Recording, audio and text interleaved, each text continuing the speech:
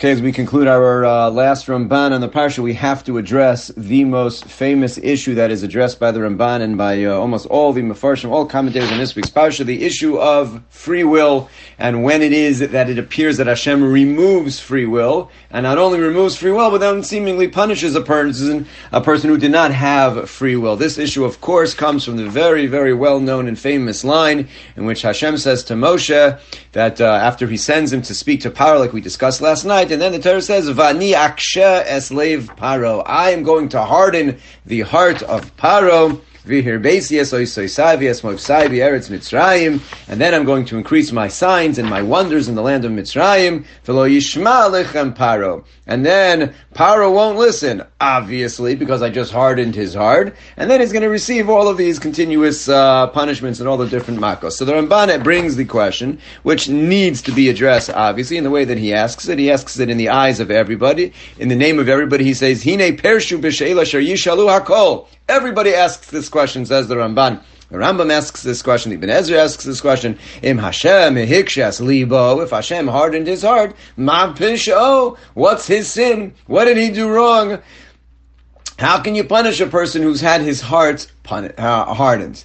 So the Ramban himself says there are shnei ta'amim, two answers, two reasons, ushnehem emes, and both of them are true. And as the Ramban shows, they're both rooted in the words of the sages in a medrash, the different midrashim actually, and these two midrashim give rise to two different approaches. It's not a matter of trying to combine them into one. Two ideas that are at play here. The first medrash that the Ramban says, which represents the first answer, says as follows. It's a medrash in Medrash Rabbah Gilalo. It was revealed to Hashem Shu Asid L'Chazek Es Libo, that in the end he was going to need to harden Paro's heart. Ba'avor La Asos Bo Hadin, in order to perform the judgment against him. Tachas she'evidam ba'avoda kasha, because he had so enslaved the Jewish people with difficult labor. Therefore, in order to punish him for that which he did, it was going to be necessary for him to harden his heart. What does this first answer mean? So the Ramban explains, Ki Paro bir'isha'o asher asali Yisrael ra'os gedolos chinan. Paro, because of his great wickedness, who had done such great mistreatment of the Yisraelim undeservedly, nischayev limnoa mimenu darkei hatshuva. Therefore, he was liable to have the darkei hatshuva, the path of repentance, monea, withheld from him. Why should we withhold from Paro the ability to do tshuva? Ka'asher bo b'zeh psukim rabim, but we find there's many ideas in the psukim, lefimas of harishonim nidon, to be judged because of his earlier actions. This is an idea, the Rambam discusses this idea as well. The Ramban says it's here in the Medrash. Sometimes a person can act and do and violate so many things and cause so much hurt, so much pain, that now you have to suffer the punishment. And at that point, when the decision is made up in Shemayim, now you got to deal with the consequences. You can't then say, oh, I feel bad, I apologize, I want to do tshuva. If a person would do tshuva, so then they get their slate wiped clean.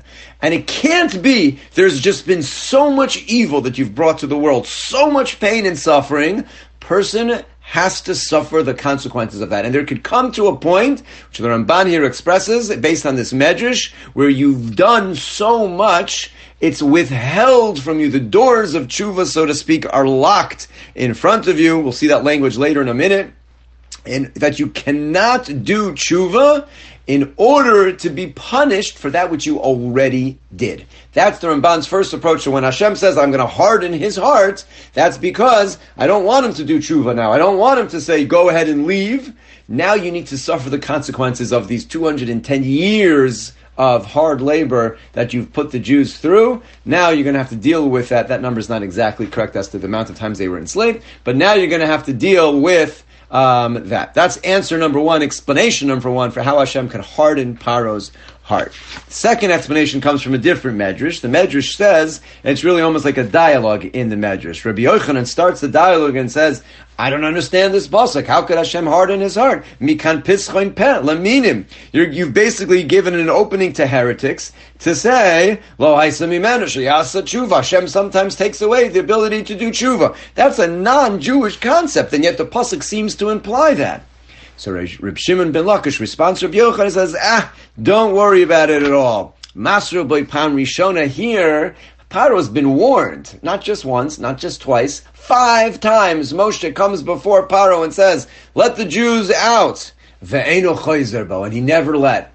At that point, after the 5 warnings, hu noyel boidelas min tshuva, now the ability to do tshuva was indeed taken away from him. In order to be paid back for that which he sinned.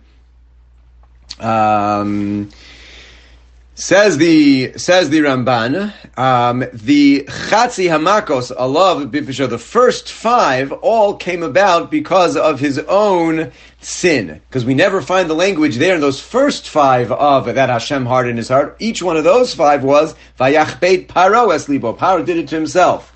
He didn't want to send him out l'chvoid Hashem. He did not want to send out the Jews because of the recognition of that's the right thing to do as a kavod to Hashem. Why did he want to send them out after the first 5?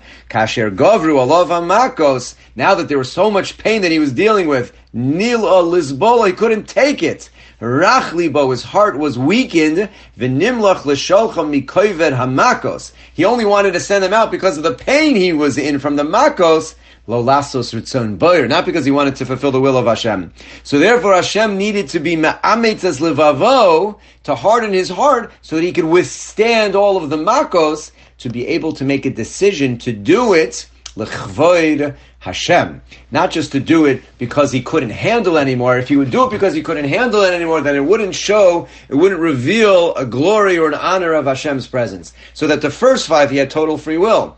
He chose not to. Now he needed his heart hardened to be able to withstand the pain, to continue to give him free will. These are the 2 approaches, says the Ramban, ushnehem emes. The first approach, which is sometimes we indeed take away the ability to do tshuva in order to be paid back for your first actions. Because you've done so much bad, yes, we're going to remove it from you in order that you get the punishment which is due to you.